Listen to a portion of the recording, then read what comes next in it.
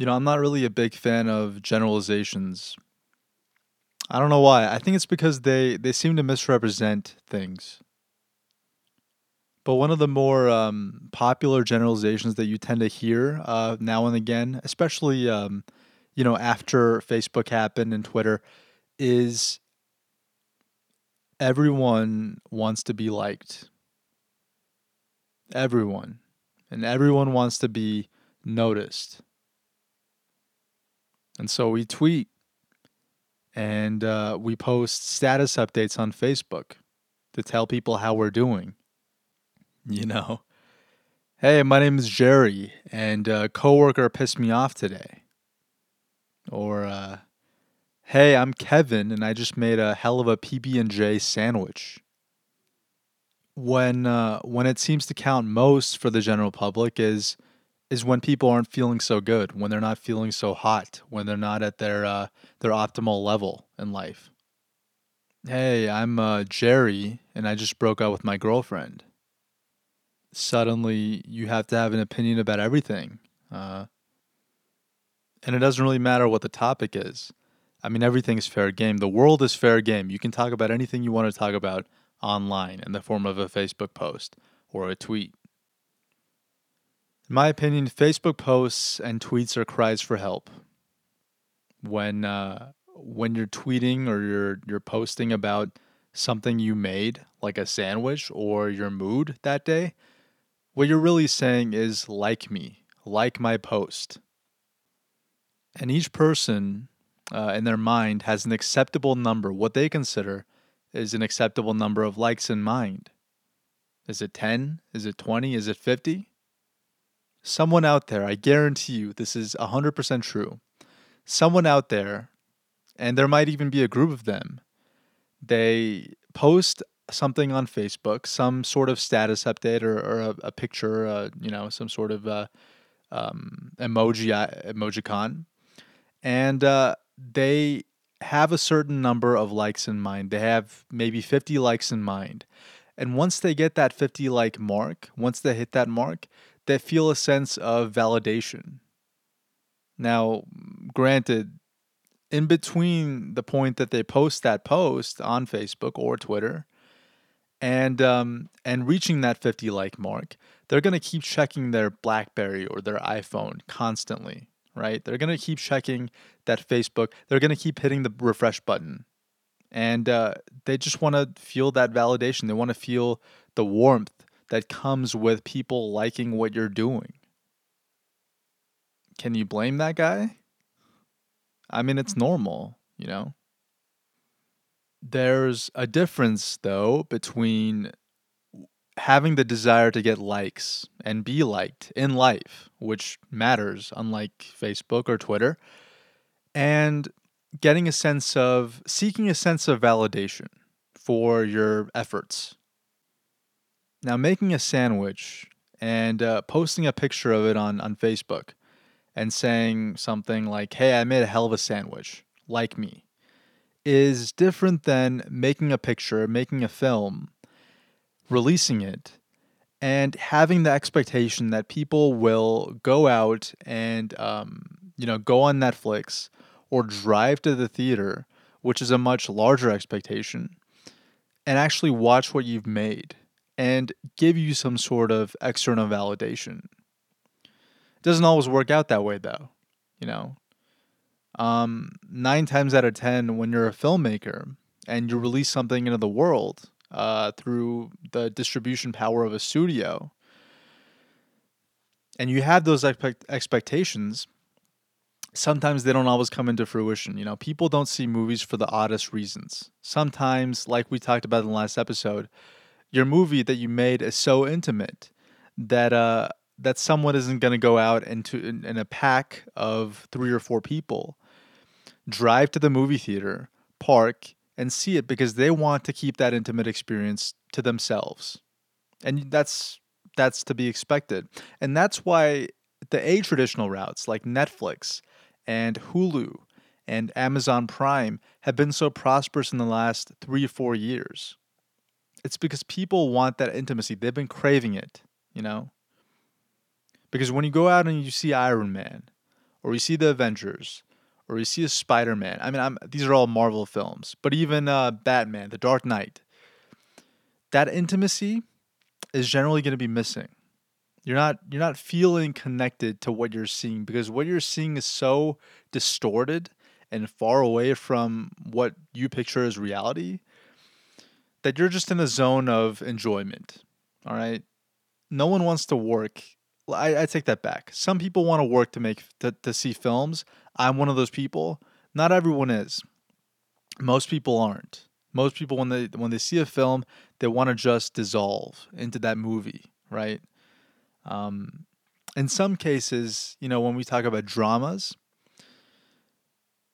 the reason why you're watching a drama with a group of people in a theater in a packed house, all right, is because when you see people experiencing problems that are larger than what you picture your problems as being, suddenly it makes you feel better about your own problems and your own issues.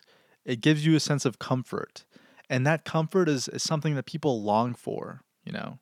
They want to see a thriller where the protagonist has to deal with some villain that they don't have to deal with in life, with obstacles that they don't have to encounter necessarily. And when we see the hero overcoming those obstacles and gaining the love and the trust of friends and a heroine, we don't have to work.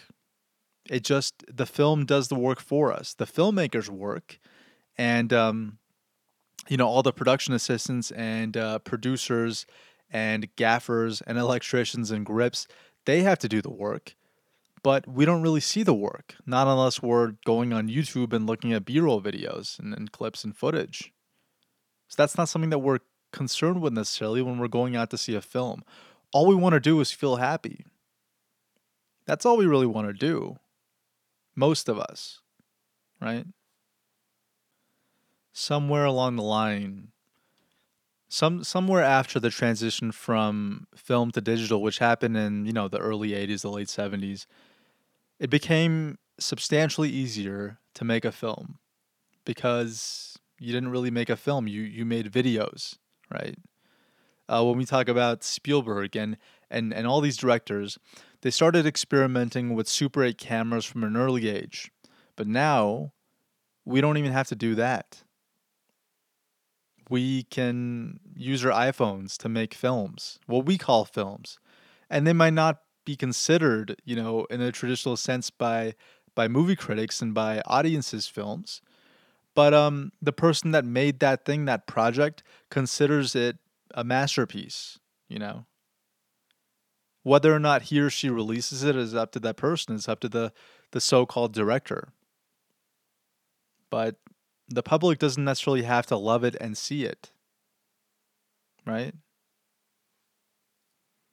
But then what's the point of making a film if no one sees it? I mean, that it doesn't really make sense to do that. I mean, you're spending so much time and effort and energy and money in some circumstances where you're actually, investing in a budget and making a film like you should in what I would consider as, the proper, more traditional way where you have a budget and you have a producer and you have crews. The expectation is you want people to see it. And if people don't see it, then it seems like wasted energy in some sense. But movies are weird. They're not like paintings. They're not like artistic exhibitions where there really isn't an expectation of profit. When an artist opens a gallery, of course he or she wants to sell paintings. But most artists don't really make it in that financial commercial sense until after they die, until years later. Look at any artist, Vincent van Gogh, Leonardo da Vinci, Jackson Pollock. None of these guys really became huge during their lifetimes. They became huge after they died. And that's the gig. That's kind of the price you pay. You never know, right? But in one sense, even Jackson Pollock didn't know how big he was going to be after he died. You know, how can you tell from 6 feet under what people above you are doing and thinking about? And even in that sense, you have to have a mindset that it doesn't really matter. It doesn't really matter if people like me or the work that I do. That's not a good impetus to do the work in the first place. It doesn't really make sense to put all your faith and your energy into trying to focus on people seeing your stuff. Because even if people do like your stuff, they'll think about it for a second. Or maybe they'll be obsessed with it for a day, or maybe they'll play your record for 12 hours straight on a loop. But at some point, at a certain point, they're not going to be as fixated on it anymore. It's just one thing in a web of content. It doesn't matter how good your content is. People will find a way to find more content and other content. And even if they do quote unquote like your content, if you haven't found a way to monetize on that like, on their desire to get your stuff, then what's the point? That's why movies are so hard, because you're blending art with commerce, which isn't something that you're doing with more traditional artistic exhibitions. But that's the way it goes. That's why agents have jobs.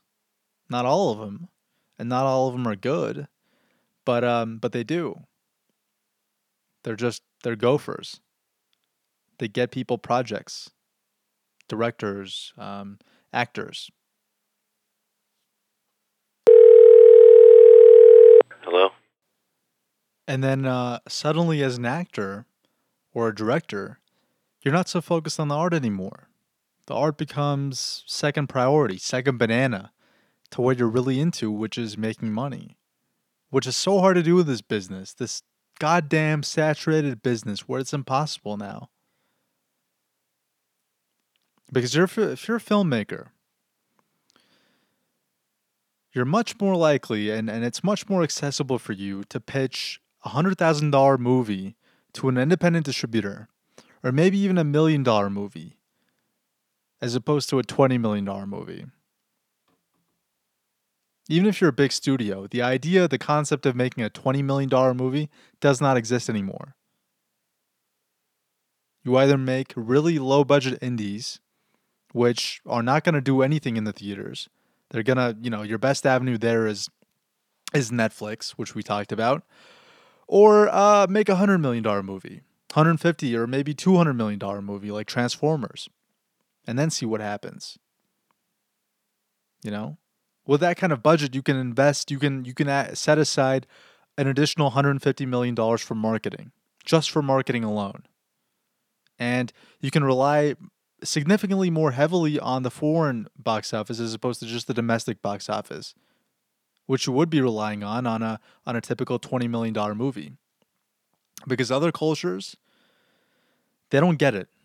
They don't understand why Americans are so fixated on what we're fixated on, the content that we make, the content that we release and that we're exposed to.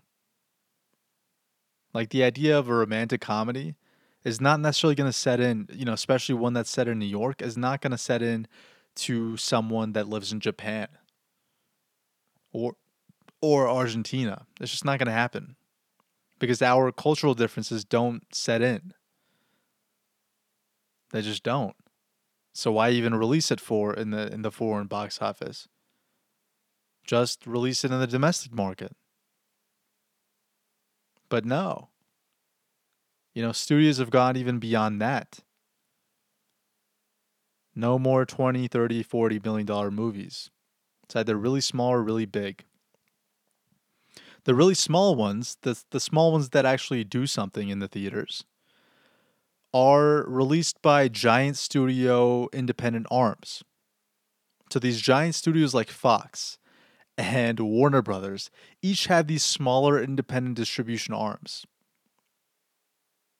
like Fox Searchlight, for example, or Focus Features. So if you're a guy and you made a startup and your startup is a small film independent, an indie distribution arm, or even a small studio, you're not going to get any work because you're not going to be able to penetrate into that market, that large market that the giant studios have penetrated and really created. And this word is overused, especially now, but saturated. Gone are the days when there were only three channels. And when a show like I Love Lucy came on, or or even in the modern days, when we talk about the late 80s and the early 90s with sitcoms like Seinfeld and Roseanne,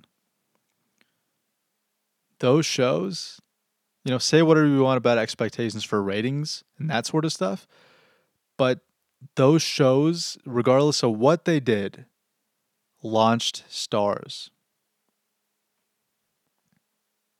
Because the worst case scenario is that the show doesn't go on for more than a couple of seasons and 25 million people see it every week. But now those days are gone.